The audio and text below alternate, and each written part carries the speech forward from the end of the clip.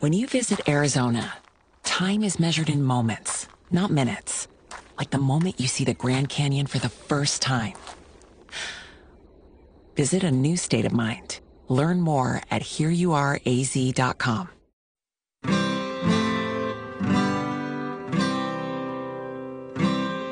And now, get growing with Farmer Fred. Talk 650 and KSTE.com. Here is Fred Hoffman. Well, happy Sunday morning to you. Welcome to Get Growing on Talk 650 KSTE. Farmer Fred here, Fred Hoffman, UC Cooperative Extension Lifetime Master Gardener, garden columnist with the Lodi News Sentinel, the guy that does all the typing at farmerfred.com, all the ranting at the Farmer Fred Rant blog page at twitter.com/farmerfred, daily garden tips, lots of snark. What else in the 21st century do we have in the way of digital gardening? We have, of course, YouTube, Instagram, Pinterest, TikTok. Fred, why are you on TikTok? Don't ask. And, of course, the Get Growing with Farmer Fred Facebook page, where there is always a garden dialogue going on. We answer garden questions on this program. Got a question? Give us a call. 916-576-1578 or 866-331-8255. You can send it via email, too, to fred@farmerfred.com. Cameron running the board today. We'll have a garden grappler a little bit later on as well, give some stuff away. And on today's show, we're going to be talking about the Harvest Festival that's coming up at Cal Expo. We're going to talk about poinsettias, too, and bats, and microgreens. All that on today's program. And the weather. This is unusual November weather. By now, we've usually had some rain. There is zero rain for Sacramento so far this year, and for much of northern and central California for that matter. Zero, when normally this time of year we should have about, I think it's about 2.1 inches of rain. But no, not yet. So things are a bit dry. Things are really dry in some areas, and no rain in the forecast. I checked the AccuWeather forecast looking for rain. And generally when I'm looking at a long-range forecast, when I see one day of rain surrounded by days of sunshine, I don't believe it.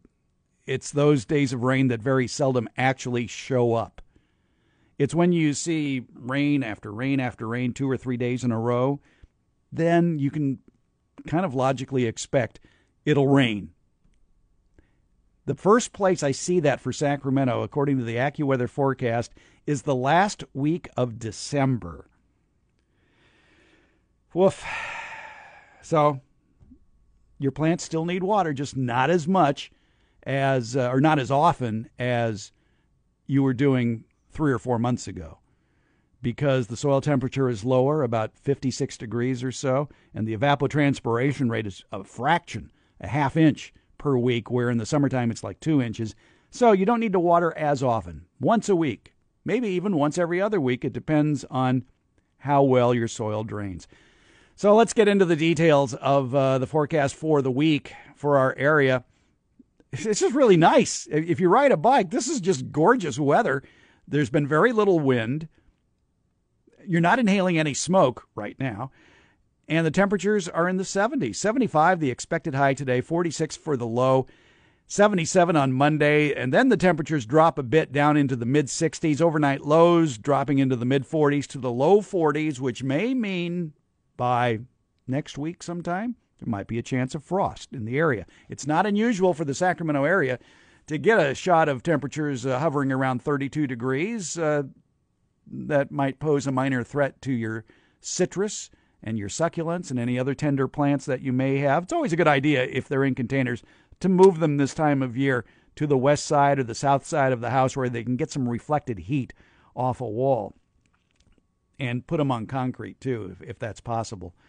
So go for it and get the frost cloths ready. If you use lights, either incandescent lights or the old-style big Christmas lights, get those. It's not that it's going to happen this week, but just have them ready, know where they are. So when you hear a forecast of temperatures getting down to near freezing, you can go swing into action.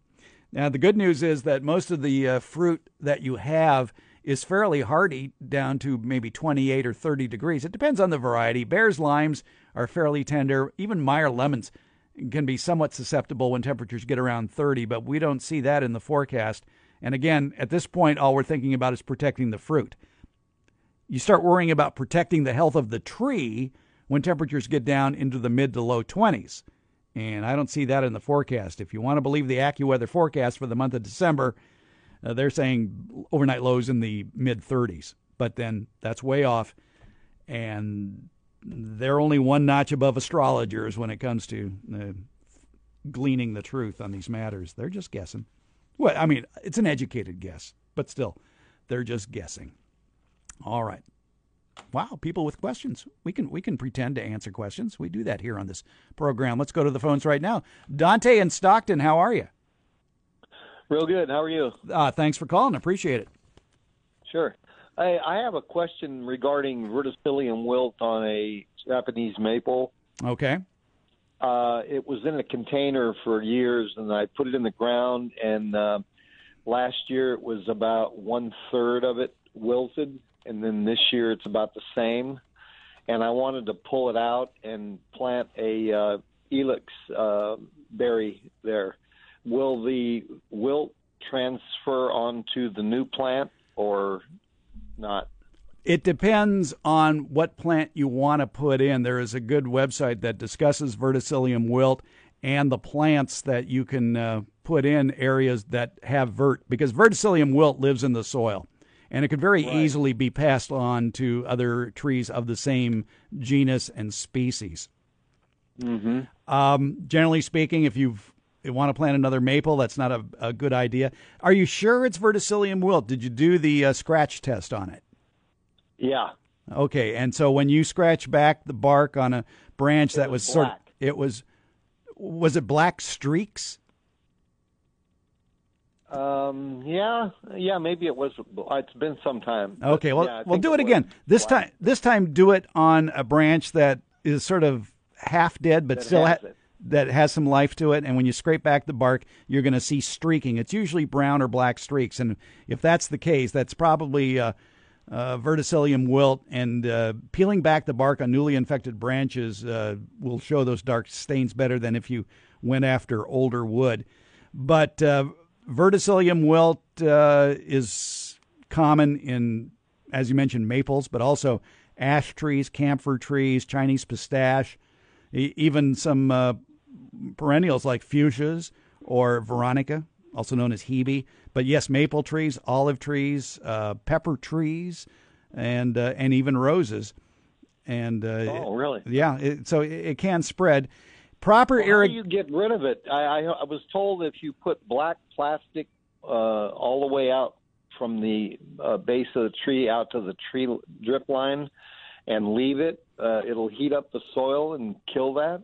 Is that true? In Stockton, you want to go with clear plastic. The only place where black plastic works is in the Bay Area because they don't get enough heat to make it work. The idea of using clear plastic is to heat the soil up to 140 degrees, and that will usually control the verticillium wilt to a depth of maybe 10 or 12 inches or so. And you want to put that clear plastic down, though, in the summertime when you have the best chances of doing it. So June, July, August, leaving the clear plastic down and well sealed on the edges, too, not to let any air in.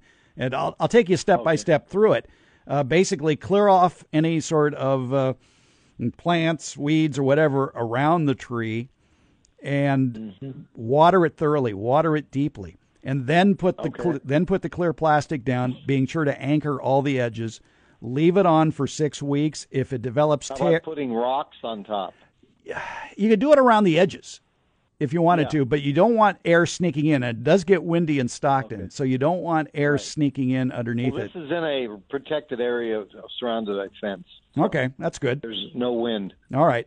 But that would be the trick, and leaving that on for 4 to 6 weeks in the summertime can help mitigate the problem. But now, what did you want to replace it with again? It's it's not Ilex cornuta. It's a Ilex subspecies I just bought yesterday. It makes the red berries. I was going to put it in for the birds. Okay, yeah, holly is what we're talking about here. Yeah, holly. And holly is resistant to verticillium wilt. So you could possibly get away with just taking out the maple tree, putting in the holly, and not have a problem. Yeah, that's what I'm thinking about doing. Yeah. Okay. But I didn't know if the disease would transfer onto the berry. No, it won't transfer to that plant, but you could mistakenly carry some contaminated soil from that area to another part of your garden or yard with dirt on a shovel. So just be sure to clean off all your tools when you're done working in the area so you don't accidentally transfer some of the soil to other parts of the garden. But yeah, with holly, you could probably get away with planting it in that area and it would thrive. Good. All right, that's what I'm going to do. All right, Dante, thanks for calling. Appreciate it. Appreciate it. Yeah. All right. Yeah, that's vert is a serious problem, verticillium wilt, and as Dante noted, it starts off with sort of dying on one side of the tree first, and you might look at it and go, I better do something about that, and you put it in the back of your mind, and the next thing you know, you go out in the yard and the whole tree's dead. Again, good information online about verticillium wilt at the University of California, UCANR. If you do an internet search for UCANR and verticillium wilt, you can get good information there about controlling it. We'll take a break. When we come back, growing microgreens indoors, coming up as we continue with Get Growing on Talk 650 KSTE.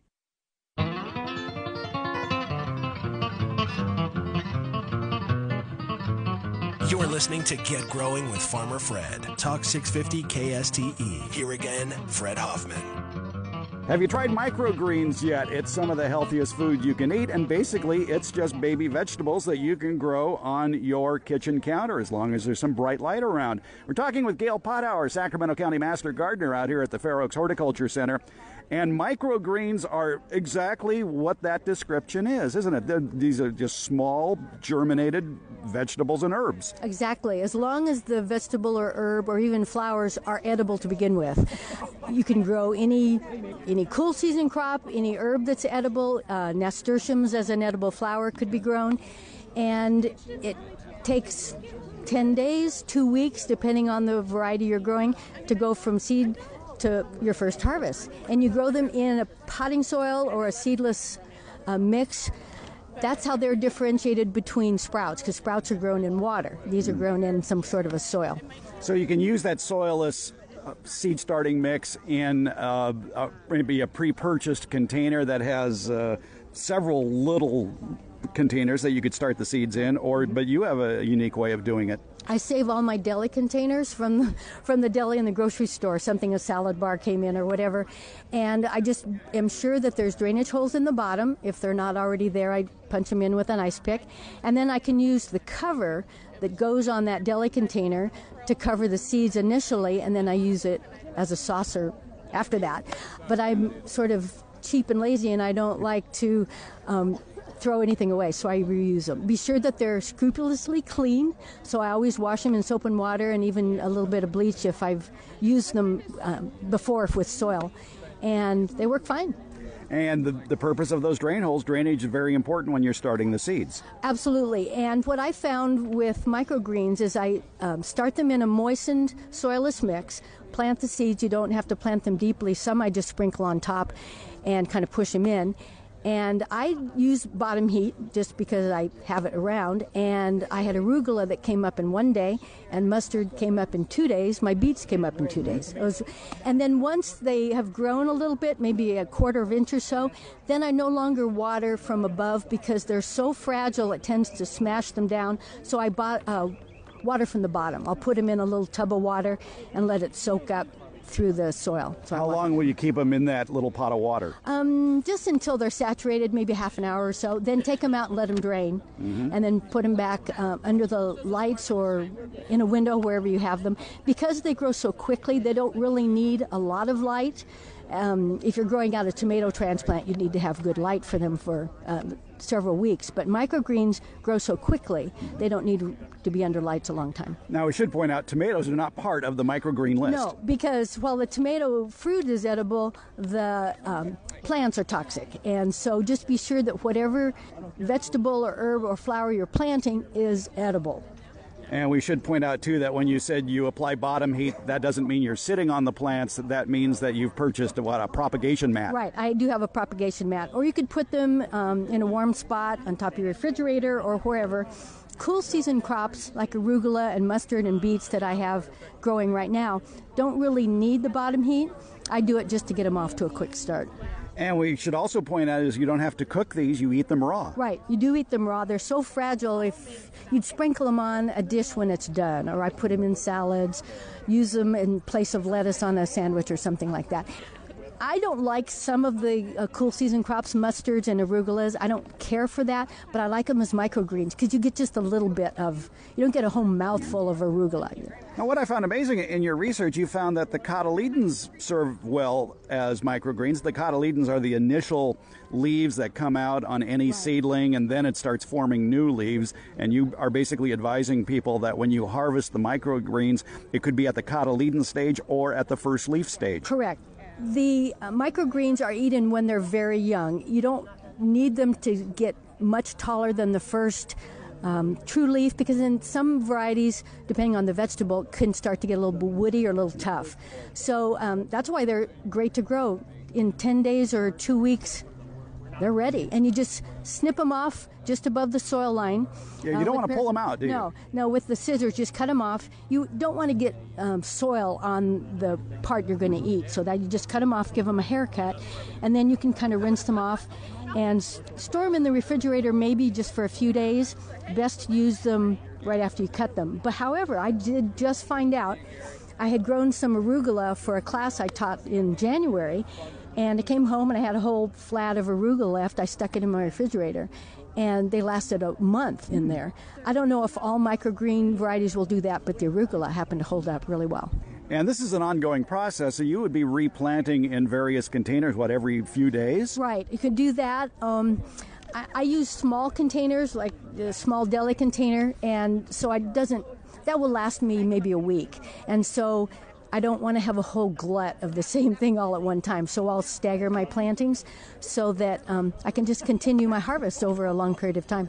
The convenience of going to a nursery or a big box store and getting one of their seed starting kits, those trays are usually maybe 12 by 8 or maybe a little bit longer and a little bit narrower, but they have maybe 32 to 64 cells per tray, which means you can start a wide variety of microgreens in that.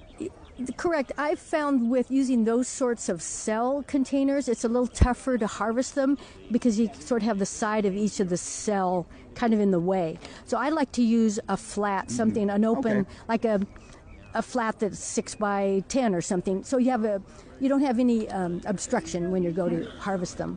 Like a tray that you might find at a nursery that's holding several 4-inch pots. Right. Yeah, something like that. You want to just have at least a couple of inches of depth for the soil. You don't want it too shallow, but it doesn't need to be really deep either. The roots aren't going to be in there that long. All right. Now let's get to the meat of the matter. What microgreens are best in your estimation? You've grown a lot of different vegetables and herbs for microgreens. Which ones do you like the best? They're basically all cool season crops, so beets, mustard, arugula, lettuce. You could do chives. You can do some herbs. Basil is good. Parsley, if you like the taste of parsley. Those are the ones I basically use: cabbage, broccoli, cauliflower, and I tend to use up my old seeds. If I have a package of broccoli or cabbage that I'm not going to grow anymore, I'll use those for microgreens. Even Brussels sprouts that don't do that well in our climate, you can use those for microgreens. Now, you say cool season crops, but in reality, you could grow those year-round on your kitchen counter because you're harvesting them at the cotyledon or the first leaf stage. Correct. I said that to differentiate between warm season crops, which would be corn and beans and tomatoes and peppers. I've also heard, I haven't tried them, that peas, if you did peas, they're good. Because pea shoots are edible. And so it's what would be classified as a cool season crop, basically. You had something very unique in your deli containers because you tend to overplant on the edges, don't you? Right, and I didn't mention, you don't follow the seed package spacing recommendations. You sow them very thickly. So in a container that's 6 by 6, I'll use up half a package of seeds. So you want to have them really thick, no thinning required, and they're in the ground in the soil so short period of time. You want them thick. You want to be able to cut off a handful. I guess the easy way to plant it would be you have your tray or deli containers or whatever, and maybe you fill those containers maybe 3/4 of the way with that soilless mix. Mm-hmm. You sprinkle the seeds on top, and then maybe cover them with a thin layer of more of that soilless mix. Exactly. That's what I do. Is I fill it maybe 1/4 of an inch or so from the top, put in my seeds. I sow them very thickly, thicker than you'd think you'd want to, and then I just sprinkle in really lightly a little more of the potting soil. Or if the seeds are really tiny, you maybe don't have to do that at all, and give them a little watering and cover them and let them go. Well, let's talk a little bit more about that watering. Now, after you've planted the seeds and you want to keep that seed bed moist, are you misting it? I actually have a little apparatus that screws on an old water bottle. It has a lot of little holes like a shower head. So it gives it a fine, not a mist, but it's not a hard stream of water. And I use that initially, but then when I cover it, I really don't need to water it again until they've sprouted. And say in my case, I had things come up in a day or two. And then once they sprouted, take the lid off, or you could use plastic wrap or whatever, and then put them under lights, and they'll be ready to harvest in another week. And then you water it from the bottom? From the bottom, yeah. Once they, I still water from the top maybe the first few days after they come up, but when they start getting tall, watering from the top is going to knock the plants over, so then I do bottom watering. I've saved the best for last. Ooh. The nutritional value of microgreens is amazing. In your research, you found that it is multiple times nutritionally better than a full-grown plant. Right. Some sources in their research have said that they can be from 4 to 40 times more nutrients in the microgreens than in the mature crop, depending on what you're growing. And I grow them just because I think they're kind of fun and they taste good. But it's good to know that I'm also getting some added nutrients there. Could you make a whole salad out of it, or just use it as a garnish? I use it as a garnish. Say if you liked an arugula salad, you could make a whole salad of the arugula sprouts. That's not my thing. I like a little bit of it on there. So I always add them to salads. But you could put them on omelets or in crepes or, say, in sandwiches or sprinkle them on soup. I mean, kind of unlimited. Gail Potauer knows her vegetables, even the teeny tiny ones. Microgreens, give them a try. Gail Potauer, Sacramento County Master Gardener, out here at the Fair Oaks Horticulture Center. Thanks for talking to us about microgreens. Thanks, Fred. Coming up, we talk about bats and how they can be beneficial to fighting the garden bad guys in your yard as we continue with Get Growing on this November the 17th on Talk 650 KSTE.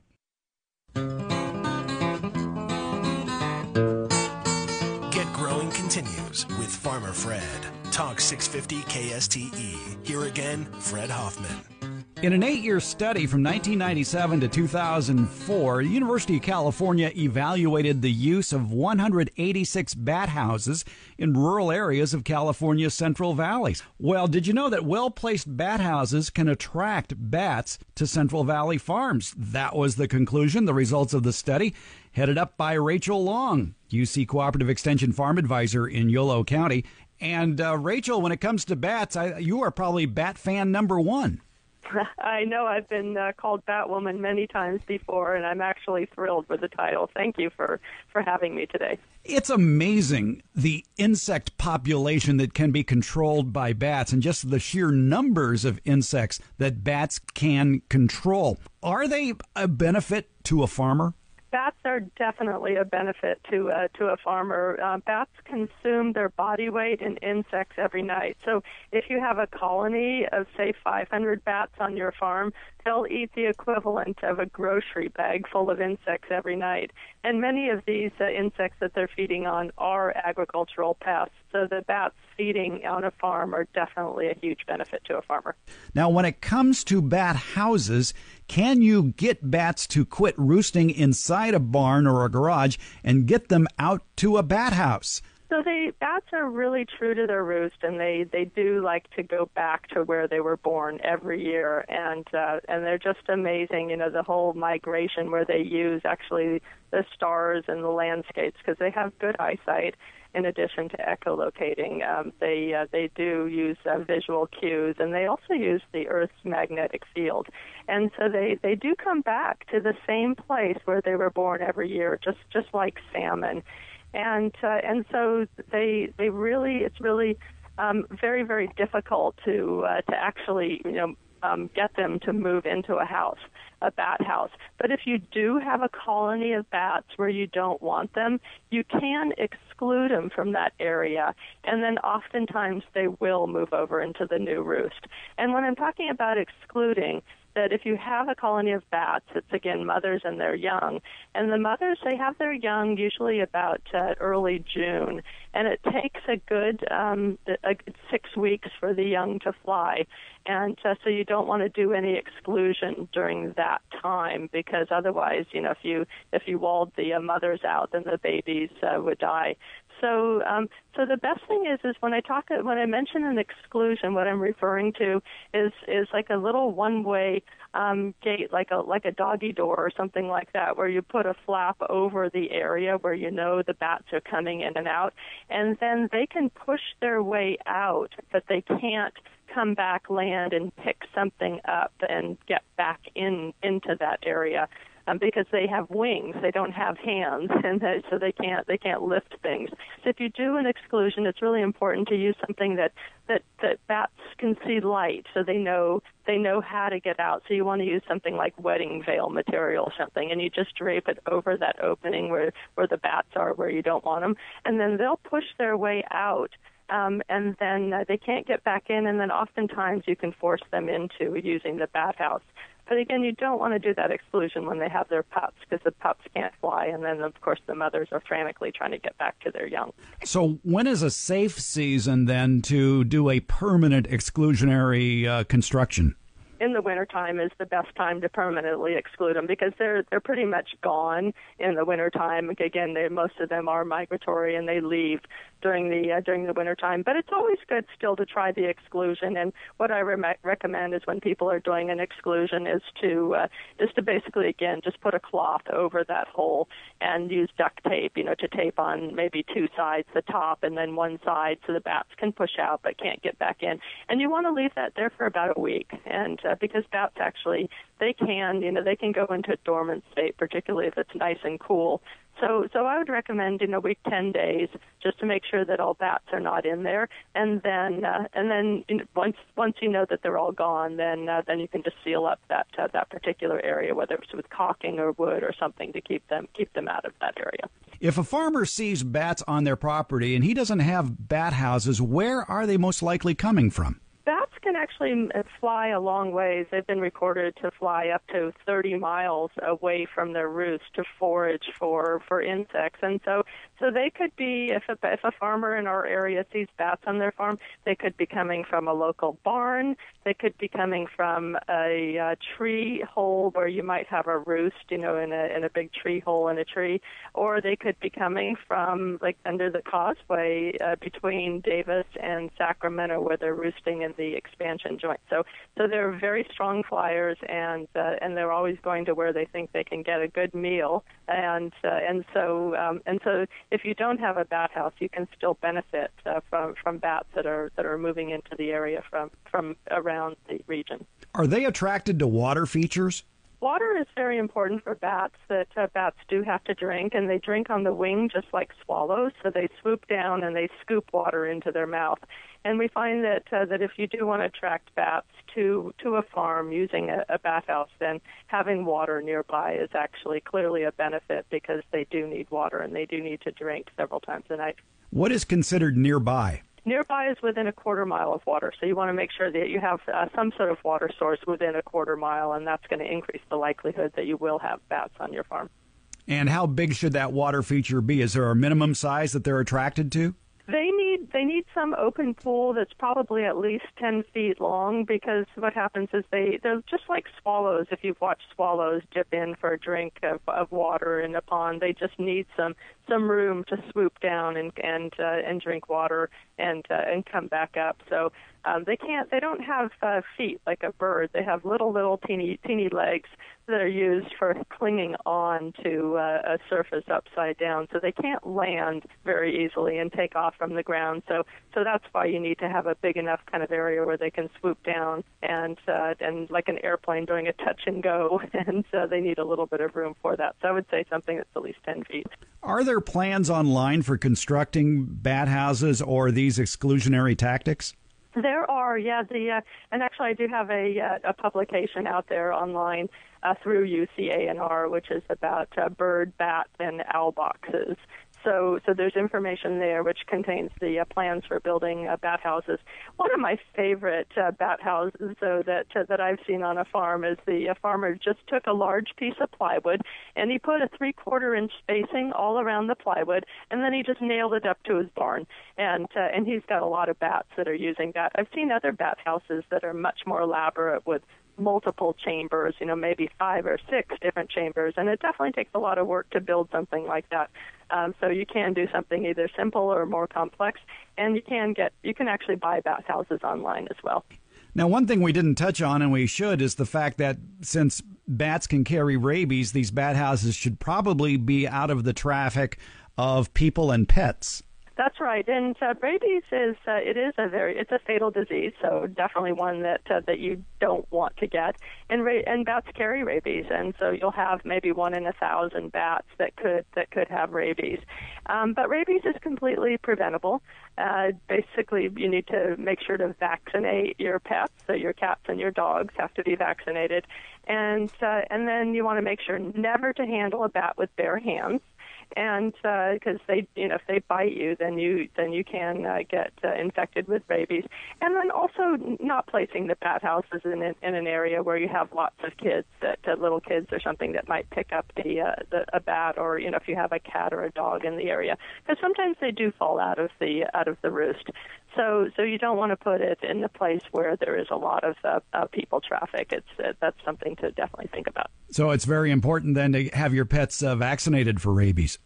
Yeah, rabies is definitely preventable, and the main way that rabies is getting into the human population is through unvaccinated animals. So dogs or cats that then come down with rabies, and they'll transfer it to a person. So really the key is vaccinate your pets and never pick up a rabid bat, and it's just then rabies is preventable and you don't have to worry about it. And again, if people want more information about this conversation, the article that you have online, Well-Placed Bat Houses Can Attract Bats to Central Valley Farms, it's available. You can just Google the phrase well-placed bat houses, and I'm sure if you put Rachel Long's name on there, it would pop right up, and you can read more about that. And also you can read more about bats at the Pest Notes from the University of California Integrated Pest Management System website. Rachel Long, always a pleasure talking with you. Rachel Long, UC Cooperative Extension, Yolo County Farm Advisor. Thanks for spending a few minutes with us, telling us more about bats. Well, thank you. It's just my pleasure. I always appreciate talking about one of my favorite subjects, which is bats, because they are so beneficial and feed on tons of insect pests. So thank you very much for having me. Coming up here on Get Growing, well, there's the Garden Grappler at 11 o'clock, but in the meantime, some frost control tips. Late November, it's not uncommon for a frost or a freeze to hit our area. There's none in the forecast right now, but you should have the implements necessary to protect your citrus and your succulents. And we're going to dig a little deeper into indoor-outdoor thermometers that can help you gauge when your trees might be threatened by a frost or a freeze. That's coming up as we continue with Get Growing on Talk 650 KSTE.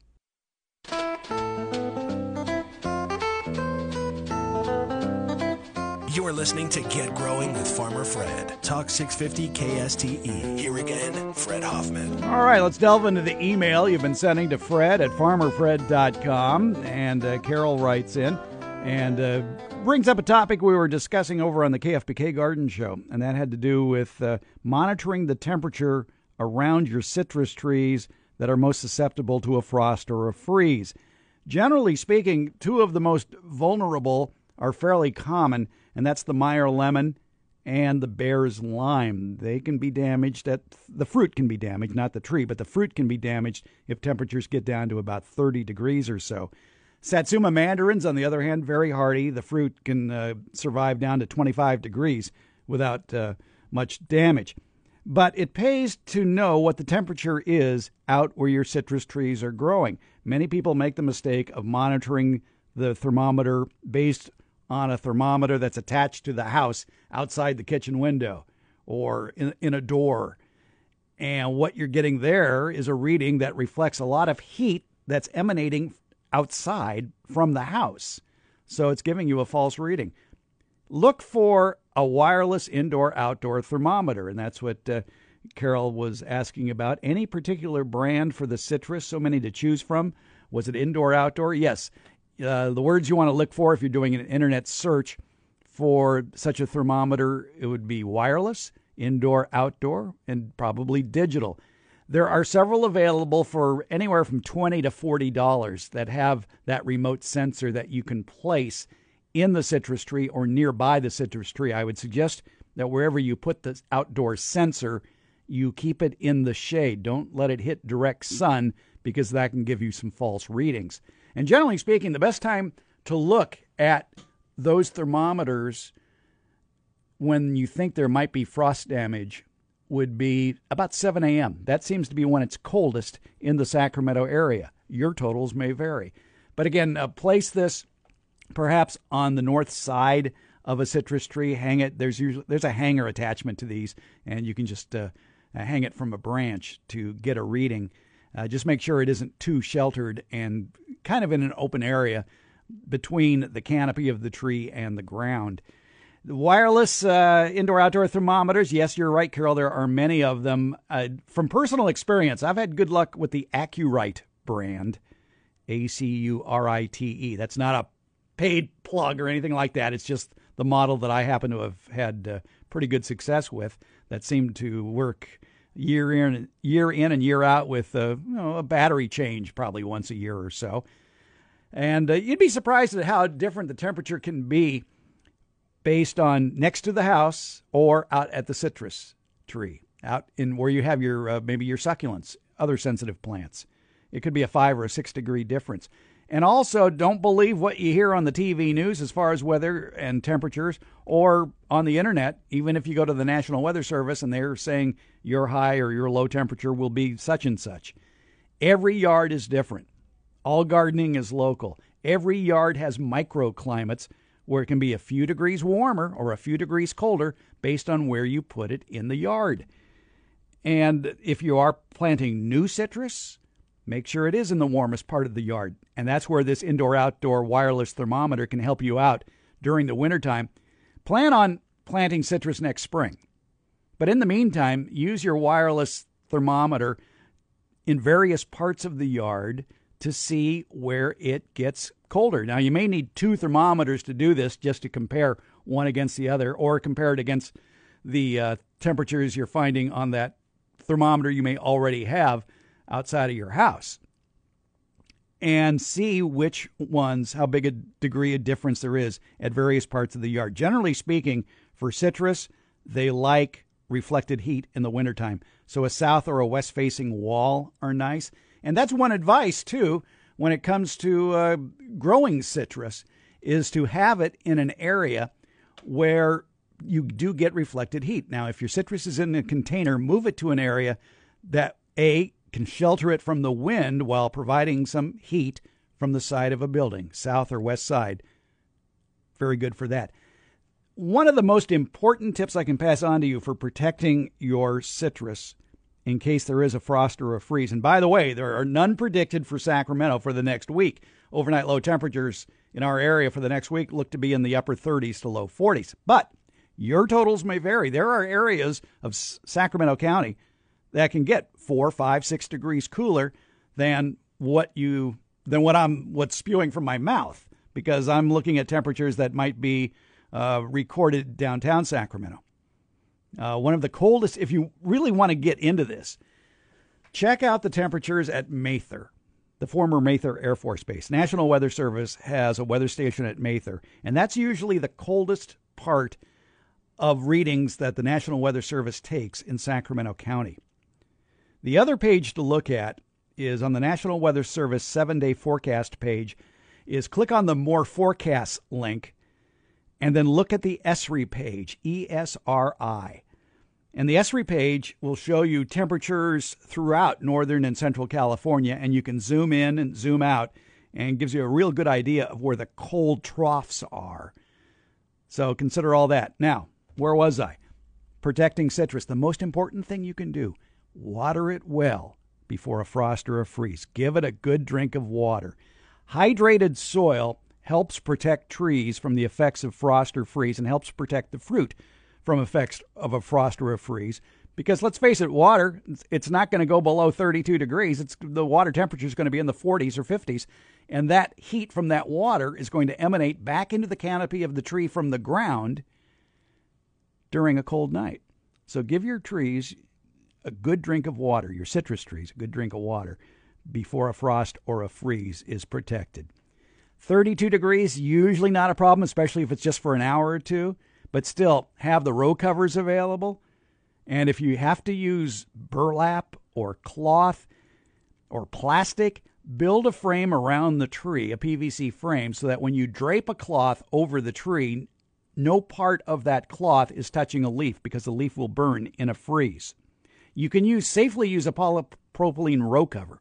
That's fine. But be sure to take it off during the day to allow that tree to warm back up if it's a sunny day especially. So more frost and freeze tips. Go to farmerfred.com, look down the middle of the page, and you'll see some links to the Farmer Fred Rant blog page where you can find more tips on protecting frost-sensitive plants. Check out the information there, including there's a chart there about what various citrus and the temperatures they can take. So check that out as well. Hey, there's a garden grappler coming up. There's a clue available at farmerfred.com. Just click on the link that says a clue for the garden grappler, or at the Get Growing with Farmer Fred Facebook page. We'll be doing that, and we're going to be talking poinsettias, too, when we come back to the KFBK Garden. Or where am I? Get Growing on Talk 650, KSTE.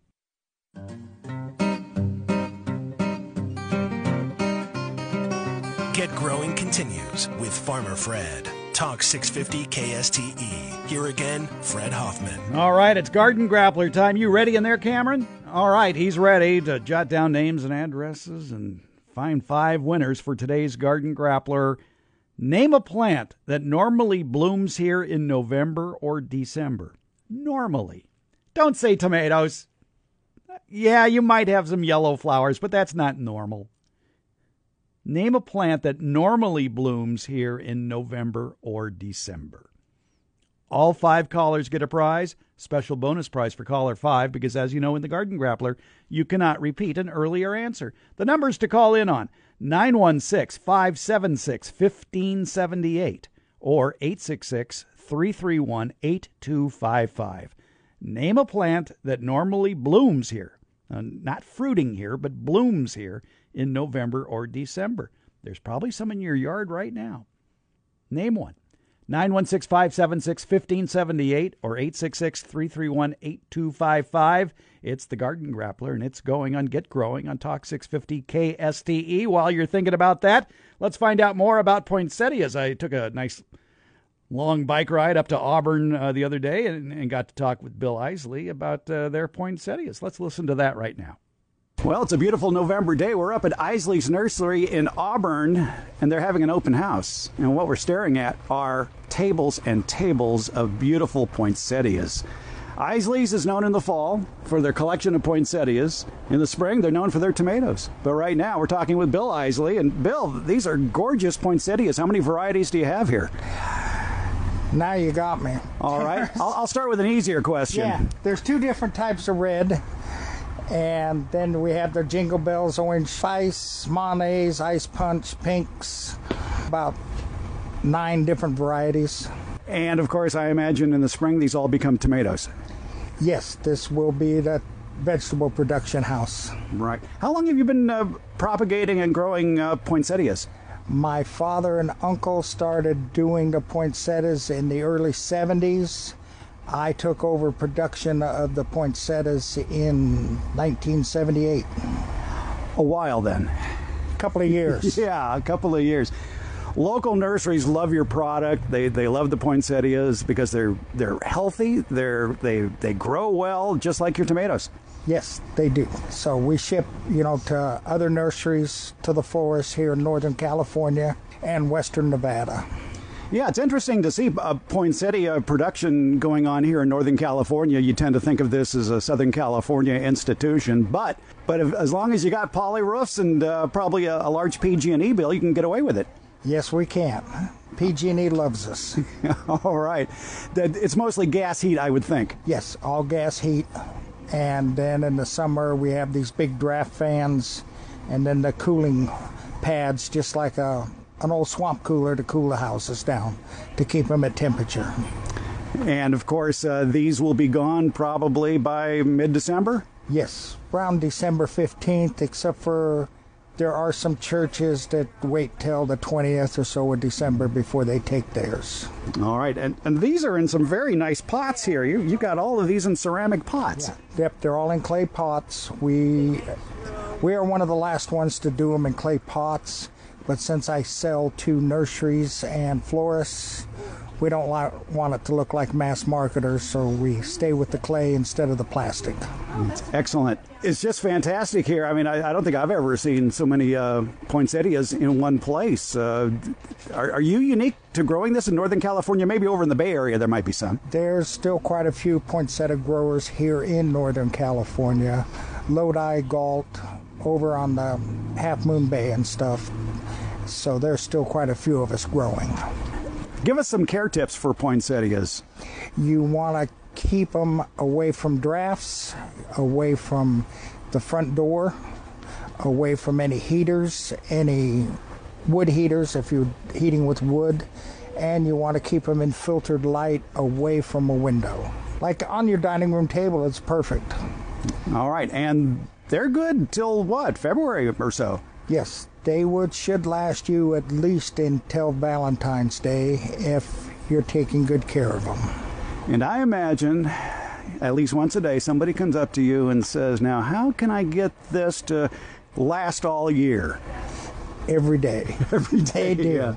You can't get it to stay in color year round. It is going to revert back to green, and then you have to start the process all over where you're cutting it back to get new shoots, and then it's water, temperature, and fertilization to get it to come back into color.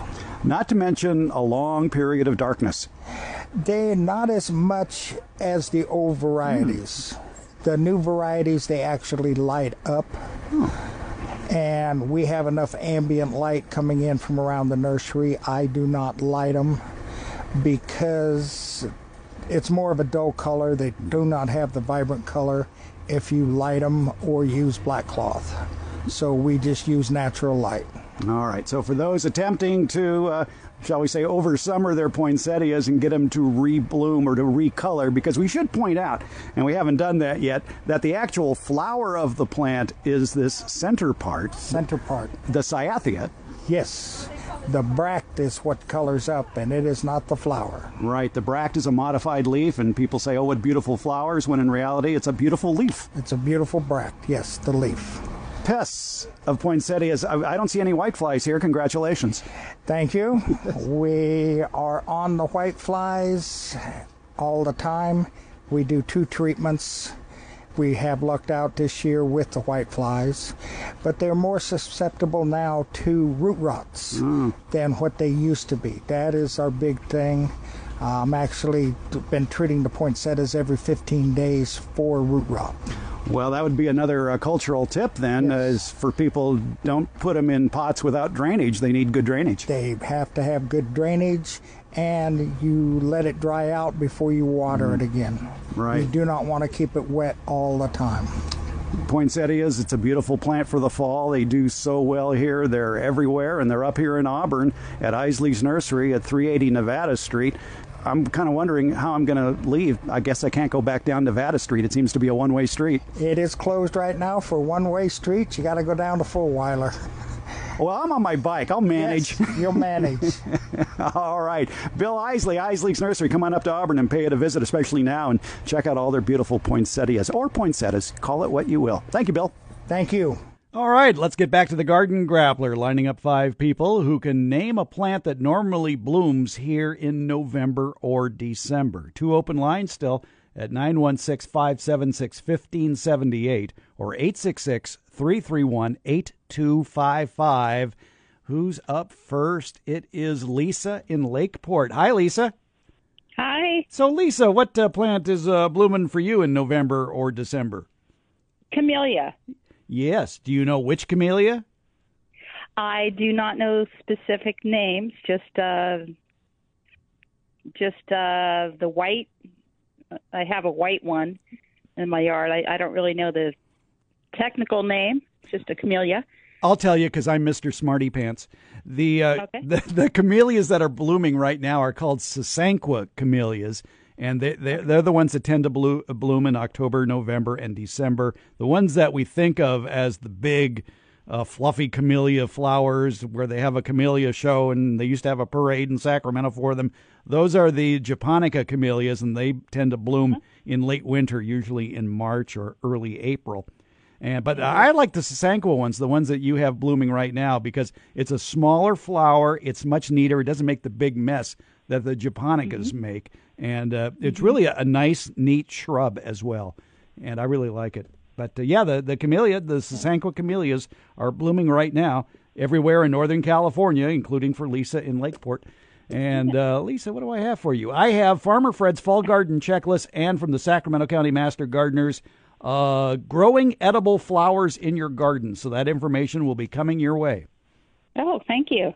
With a pretty postage stamp on the envelope. All right. Thanks, Lisa. Nice. Thank you. All right. Bye-bye. Have a good day. All right. All right. Who's number 2? Would it be Ted in Granite Bay? It would. It is. It is. How's Sharon? Well, I want to know how Sharon is. She's at church. Oh, good for her. Gets away on a work day. Before I give an answer, Isley's is an awesome place. I get all my vegetables, tomatoes, peppers, eggplants up there, and they grow them all. Yes, they do. It's just a great place to go up there. So if you're in that area, that's a place. Friendly people, too. I like them, and people have been telling me that they have great popcorn, too. They do. And free coffee and tea if you want it, right by the popcorn machine. All right. But again, Nevada Street, and they're at 380 Nevada Street. They're doing a lot of work on Nevada Street, so you can get to Isley's Nursery from the freeway, but you can't get back to the freeway on Nevada Street, so you have to go around. I see. Okay. Well, I'm not going up there today. All right. No camellias for you, or no poinsettias for you. Did you see my pomegranate post? No. What was it? I made pomegranate juice yesterday and with my great-grandson and got, quite a bit and did it real easily this time. So yeah, I'm beating the squirrels to my tree this year. Good for you. I want to know who's doing the laundry. How much pomegranate juice did you get on you and your grandson? We got yelled at a little bit. I'm looking at my hands right now. Yeah, there's pain, but all good stuff. Okay, back to the garden grappler. I'm in my garden here, and I'm looking at all my beautiful zinnias they've got a new life to them, just like roses do with this weather. Oh, come on, Ted. Come on, Ted. Don't do that to me. You know better than that. I said normally. A plant that normally blooms here. Okay, I also see some calendula. Thank you. All right. All right. Yes, calendulas are good. Yeah, I know. The zinnias are hanging on because we haven't had any really cold temperatures or much rain, but I bet the leaves of the zinnias have lots of powdery mildew on them. Yeah, they do, but it must have frozen up above my garden because up there at the upper garden, they're all gone. But down below, I'm looking, they're beautiful here. Thank you. All right, but calendula is a much better answer. Okay. All right, Ted, I'll be sending you stuff in the mail or dropping it off or doing something. All right. Thank you, Fred. Thanks, Ted. All right. Bye-bye. All right, 2 down, 3 to go. Number 3, it's Amy in Sacramento. Amy, go ahead, give us a plant that normally blooms in November or December. Hi, Amy. Amy, are you there? Why cannot we hear Amy? We cannot hear Amy. Where's Amy? I will put... Oh, there's Amy. Hi, Amy. Hello? Hello, Amy. Hi. Bird of Paradise. Mine's blooming away. Yeah, I know. How long's it been blooming? Long time. Yeah, a long time. Does it always bloom in November? I don't know. Yeah. Do you have an alternate answer? Thanksgiving cactus. Okay, fine. A Schlumbergia, we'll call it, or just Thanksgiving cactus. That'll work. I like that. And yours is blooming? Uh-huh. Okay. No, no, it has buds. Okay, but it normally blooms in November, December, and that was the question that I posed. So yes, it would. A Thanksgiving cactus would normally bloom in November or December. Whereas if you had a typical November freeze, and if we had any rain, that bird of paradise might look a little tacky right now. Amy? Uh-huh. Congratulations. I'll send you the information on growing edible flowers in your garden, as well as Farmer Fred's Fall Garden Checklist. Okay, thank you. Thank you, Amy. Bye-bye. All right. We have 2 open lines. I can pull your teeth. Come on, we can do this. Name a plant that normally blooms here in November or December. 916-576-1578 or 866-331-8255. Name a plant that normally blooms here in November or December. Bonus prize for caller 5. It's the Garden Grappler, and it's going on Get Growing on Talk 650 KSTE.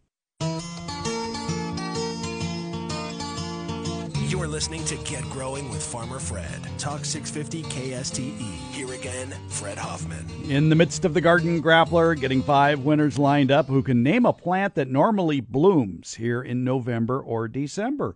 Lisa in Lakeport said camellia, specifically the Sasanqua camellia is what's blooming now. Ted in Granite Bay, I had to squeeze this answer out of him, but calendulas are in bloom. It's a cool season annual. And Amy in Sacramento said Thanksgiving cactus. Yes, they all bloom in November or December. We have callers 4 and 5 on the line. Let's see if we can finish this off with a bonus prize for caller 5. Debbie in Oroville's caller number 4. Hi, Debbie. Hi, Fred. So, Debbie, what blooming plant can you think of? Well, how about an amaryllis? How about an amaryllis? Oh, my heavens. You mean like a naked lady? Well, I bought this one in the store, and you grow them in the house, and they bloom out like for Christmas. If that's not right, I'll try something else. Well, it kind of is. I mean, you're forcing it. It's in nature, it would not be blooming now, but the way it's grown in a greenhouse and then shipped to a store and then to your living room, it's going to be in bloom for a while. But if you have a backup answer, it would make me happier. Okay, this is probably just as bad. Chrysanthemum?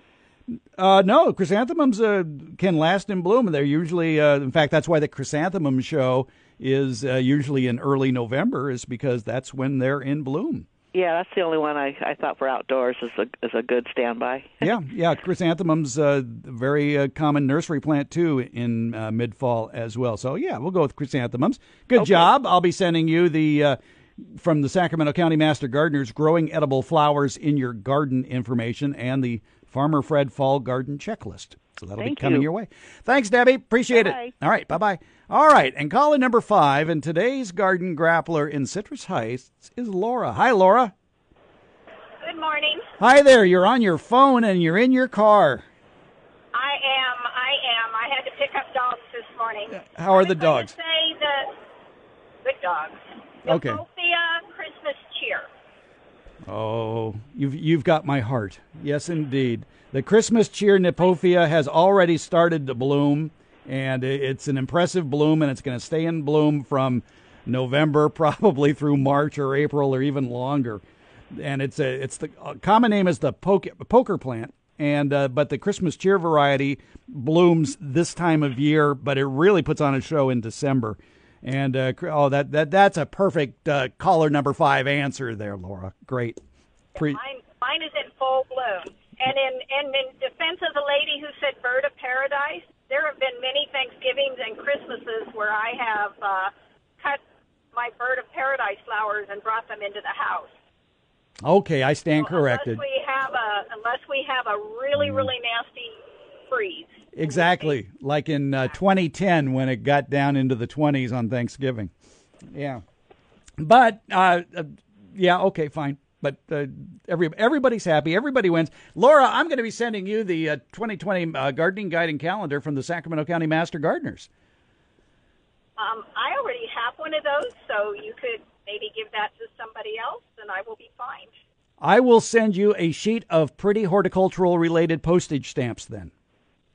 Well, that is awesome. Thank you. Okay, if you still use the mail.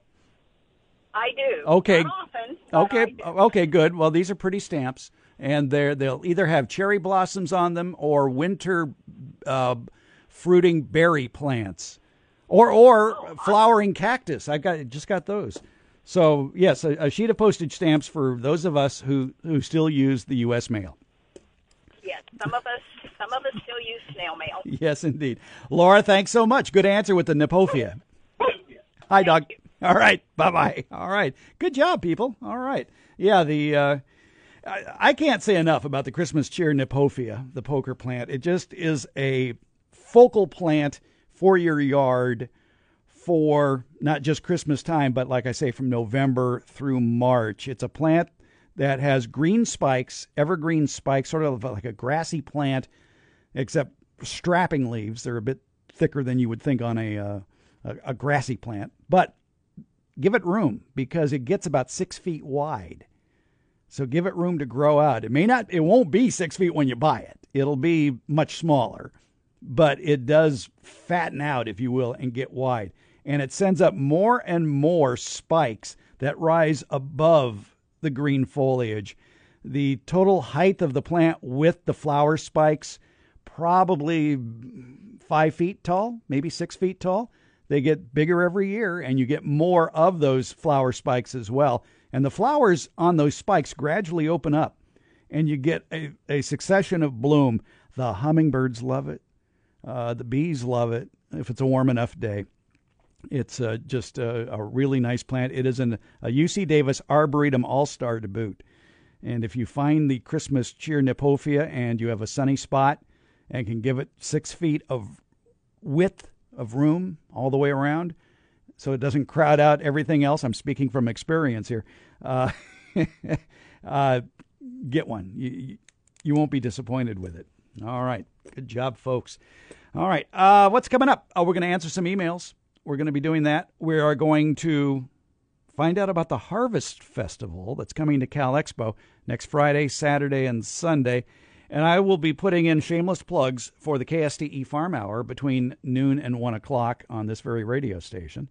And if you've got an email question especially, get it into fred@farmerfred.com. I see Willie in Livermore has several questions about, a lot of them have to do with thrips, so we'll talk about thrips too. But when we come back, we'll be talking about the Harvest Festival that's coming up to Cal Expo. Harvest Festival is a wonderful thing. It's craftspeople, it's artists, and their custom-made wares are just wonderful. And we're going to be talking to one of the craftspeople as well as one of the organizers of the Harvest Festival. And I should thank Lori from Fiddletown, who's a normal displayer at the Harvest Festival. She's the owner of Smoke and Mary. She makes a Bloody Mary mix, and she makes it out of smoked tomatoes. And she contacted me to say hi, and she's going to be at the Harvest Festival as well. So, yeah, basically she's getting tomatoes and smoking the tomatoes. I don't mean rolling them in paper or anything like that. It's smoked tomatoes. And making a Bloody Mary mix out of it. It's very tasty. We'll take a break, find out what's going on in the world, and then when we come back, we'll pay a visit to the Harvest Festival as we continue with Get Growing on Talk 650 KSTE.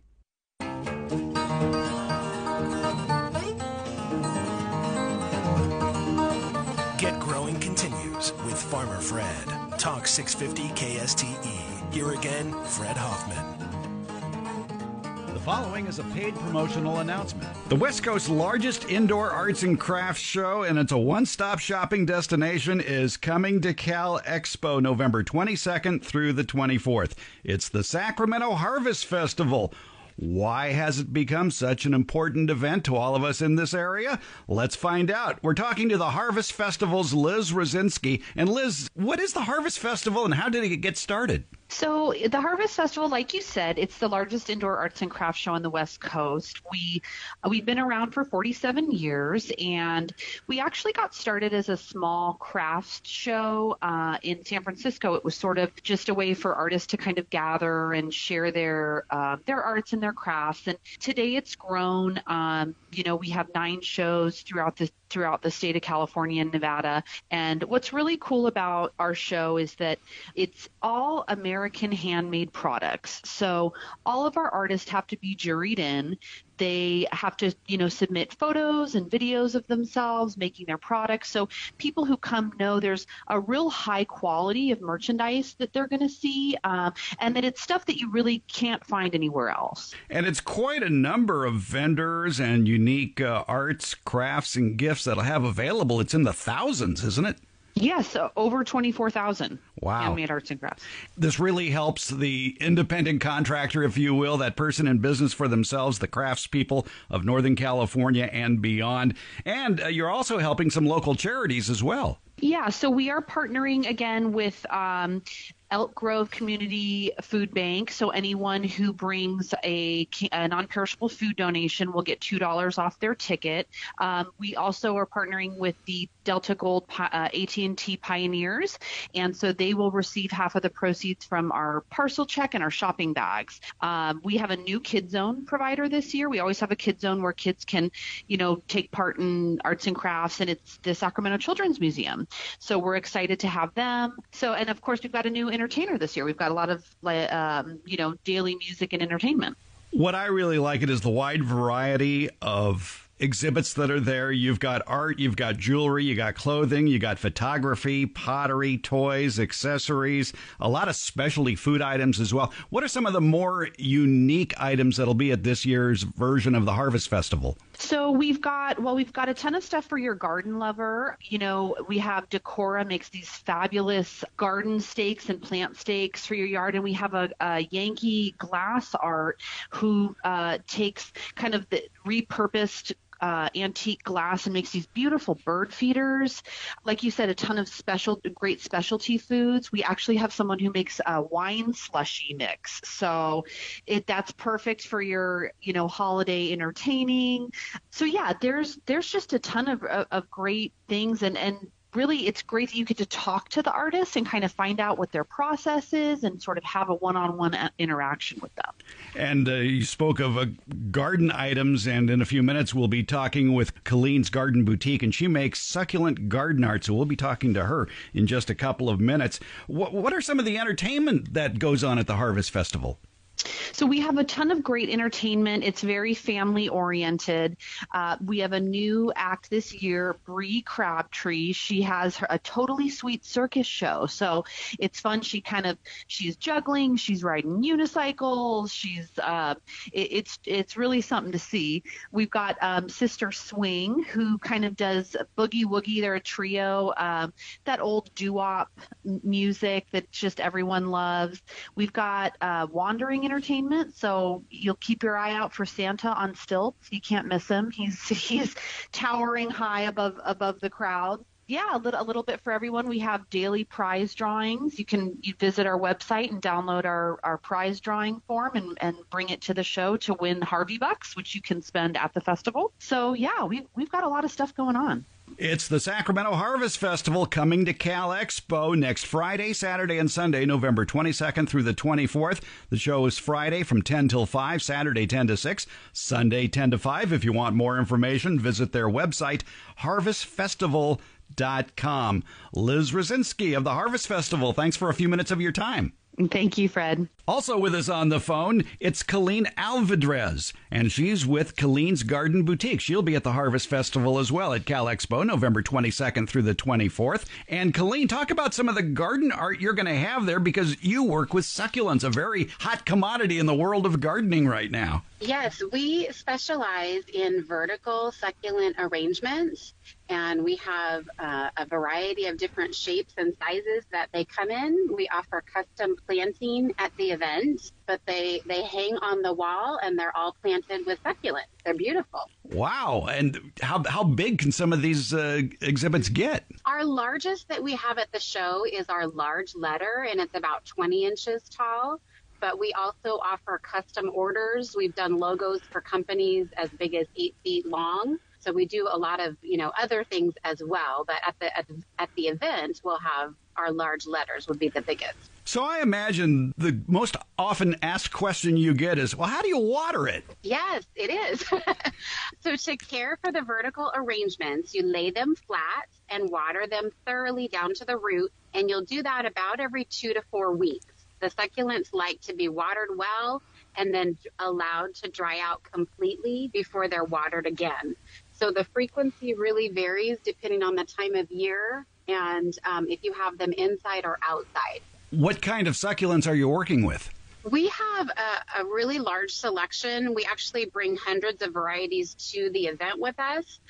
We have echeverias, sempervivums, we have sedums, and we have, just hundreds to choose from because all of the different colors and textures make the vertical arrangements just look amazing. So how do people display them in their home? I would think they would need a sunny window. They would. They need about 4 to 6 hours of sunlight a day. If it's inside, we do recommend by a window or a skylight, or they can also be hung outside. During our summer months, if you live where it's hot, you want to put them in a spot that gets just morning sun but afternoon shade. All right, so around here, that would be the eastern side of the house, and you could probably mist them as well, I would think. During the summer, you could mist them, but, every few days, just lightly. But we recommend just thoroughly watering them when they're laying flat so that you actually get down to the roots. The succulents hold water in their leaves, but in order to do that and be drought tolerant, they need to be watered thoroughly. What are your most popular vertical succulent arrangements that you'll be offering there at the Harvest Festival? I would say our most popular would be our small letters. They're about 10 inches tall, and they're great gift items. A lot of times people will get them, the first letter of someone's name or the first letter of someone's last name. So those are probably the most popular. The second most popular would probably be our hearts. We have 3 different sizes. We have a small size for $49, a medium for $89, and a large for $149. But they make great gift ideas. And then we also have a mini birdhouse, and they're just cute. They're perfect if you're going over to someone's house just to say thank you for hosting. They're just $20, and they're just adorable. So that's a really nice gift idea as well. What a unique gift idea. Succulent garden art, vertical succulent garden art, no less. And you can find all of Colleen Alvidrez's work there at Colleen's Garden Boutique, part of the Harvest Festival at Cal Expo next weekend, Friday, Saturday, and Sunday, November 22nd through the 24th. If you want more information about the Harvest Festival, you can visit their website, harvestfestival.com. Colleen, it sounds like fun. You're going to have a popular display at the Harvest Festival at Cal Expo. Yeah, it'll be great. We're looking forward to it. If you want more information, visit the website harvestfestival.com. It's the Harvest Festival coming to Sacramento's Cal Expo next Friday, Saturday, and Sunday. You're listening to Get Growing on Talk 650 KSTE.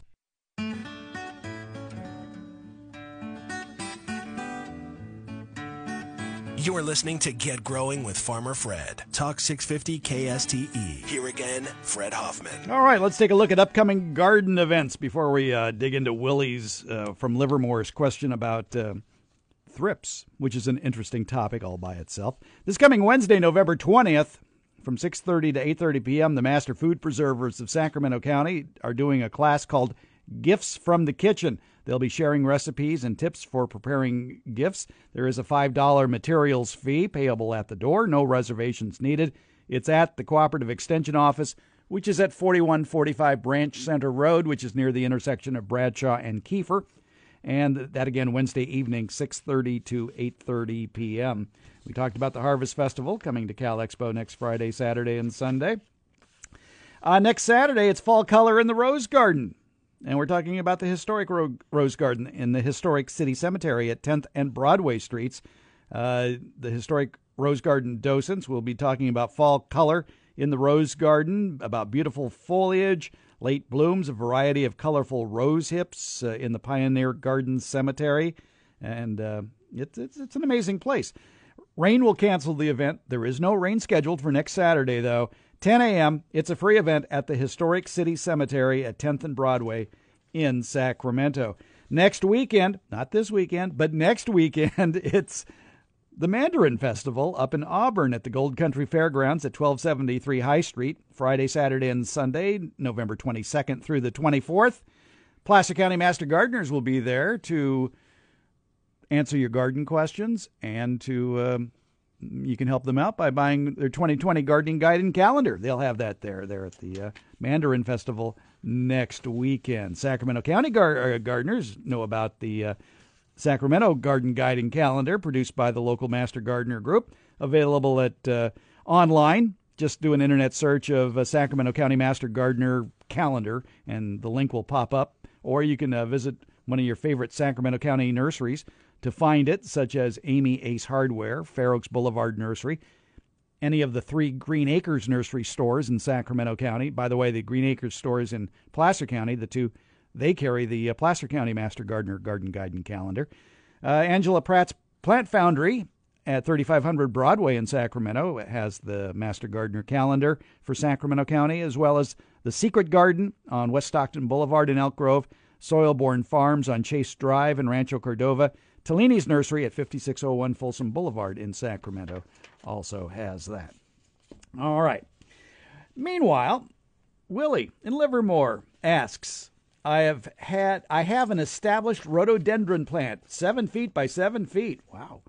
It seems to have a bad case of thrips. I have sprayed Captain Jack's Bug Brew and have cut some branches off. By the way, Captain Jack's Bug Brew is a name for a product in which the active ingredient is spinosad, which is an organically acceptable bactericide that is registered for use on thrips. What I don't know is if it's registered for use on rhododendrons. 2 things. When you're buying an insecticide, what you need to do is to make sure that, A, the pest you want first of all, know the pest. Know what pest you're dealing with. And then make sure that pest is listed on the label of the insecticide, and make sure that the plant you want to apply that insecticide to is also listed on the label. Anyway, Willie says, it doesn't seem to be reacting to the spray. What should I do at this time? Cut it way back? The center of the plant is sparse. Most of the growth is on the outermost of the plant. Dig it up and start all over again? The plant is so large it's difficult to get a good saturation on the plant. And he also has a question about thrips on ferns that are growing beneath the redwood trees. And again, with thrips, there are various species of thrips. You can basically tell you have thrips by the damage they cause, which is a stippling of the leaves. It sort of turns the leaves a silvery color. They puncture the leaf surface and suck out the juice of the leaf, and you'll see the stippling. Usually by the time you see the stippling, the thrip is gone. Now, in the case of rhododendrons, it's a very specific thrip that likes rhododendrons, and it is the greenhouse thrip. And the greenhouse thrip likes perennial plants like rhododendrons, plants that have thick, broad leaves like avocado, azalea, rhododendron, hypericum, English laurel, Grecian laurel, photinia, and, as I said, rhododendron. Now, what do you do about it? Well, greenhouse thrips you have one good thing in your favor when it comes to greenhouse thrips, and that's they tend to move slow. Greenhouse thrips tend to be sluggish. The adults tend not to fly. Individuals tend to feed in groups. Populations usually begin in a limited part of the plant and spread slowly. The thing to check on for thrips is look at the underside of the leaves of susceptible plants. Check them regularly for early detection and removal of new infestations, and pruning out those colonies can be affected. The general advice when it comes to pruning flowering plants to control thrips is don't just cut off the new growth. Basically, thin out the branch. Cut it back to where it meets up with another branch and take that out. Because if you just cut off the top new growth, that new young growth that pops out is going to be very susceptible to even more thrips. All right, so we're talking greenhouse aphids here. And you've checked the underside of the leaves. You know, you can put out yellow sticky traps too. They'll let you know when you have a new infestation. That's always a good way to find out when you do have a problem. But greenhouse thrips can be readily controlled with contact sprays such as horticultural oil, natural pyrethrins, or insecticidal soaps. Now, the key with those 3 is to apply it to the underside of the infested leaves, and you may need to repeat the application. Now, remember, too, that greenhouse thrips have natural enemies in the landscape, and you really want to assess whether spraying is warranted, and then you want to choose the materials that are least toxic to the natural enemies that go after thrips. So what you want to do is basically encourage the good guys like green lacewings, minute pirate bugs, mites, and certain parasitic wasps to help control plant-feeding thrips. Put other plants around that rhododendron that encourage the good guy population. I like to call them the good bug hotels. In fact, if you go to farmerfred.com, look at the middle of the page, you will find a link to a blog post that is called the Good Bug Hotels. And those are the plants that will attract the beneficials and help you control in the future thrip populations on your rhododendron or wherever you have a thrip situation. But remember that if you do resort to using chemicals, you could be adversely affecting the population of the good guys.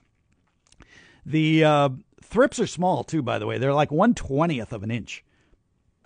Greenhouse thrips usually have black bodies with pale wings. The youngsters, they tend to be white to yellowish, looking sort of like a little white or yellow worm. And that's what a greenhouse thrip looks like. And again, pruning out any sort of infested branches helps. It also helps to monitor the situation, looking at the underside of the leaves.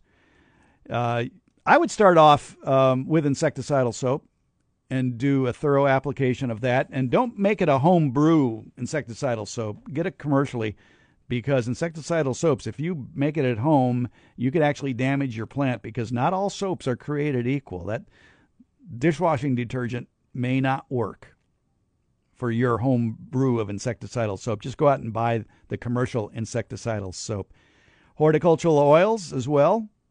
Good time of the year to use those. Be sure to follow label directions. And control them using mechanical, cultural, and physical means first before resorting to chemicals, I should point out. Physical, mechanical, cultural controls, and then chemicals as a last resort to control thrips. More information available online. Folks at UCANR, the University of California Ag and Natural Resources Department, have an excellent publication on managing thrips in gardens and landscapes. Just do a search of UCANR and thrips home garden, and you'll get some very good information with pictures, too, of the pest. All right, I'm out of here. I'm making room for the KSTE Farm Hour. That's coming up next. KSTE Farm Hour today features, what do we have on today's program? I know what we have about today's program. We are going to be exploring the economic future of California agriculture with the director of the Ag Issues Center at UC Davis, and he forecasts what 2050, the year 2050 in California agriculture is going to look like. And one piece of advice he has is, if it grows in Saskatchewan, it may not be a good investment here, which is his way of saying hemp is not going to make you rich in California. If you can grow it in Canada, well, that means anybody can grow it, so it may not be the crop of the future you think it is. But he has other good advice and tips about the future of California ag and where you might be headed. Also, we talk about the second round of market facilitation payments coming to farmers, which includes more money for California specialty crop growers. And, of course, we'll have crop reports, look at the weather, and a lot more. And that's on the KSTE Farm Hour, noon to 1 o'clock, right after the news. Thanks for listening. I'll be back again next Sunday at 10 a.m.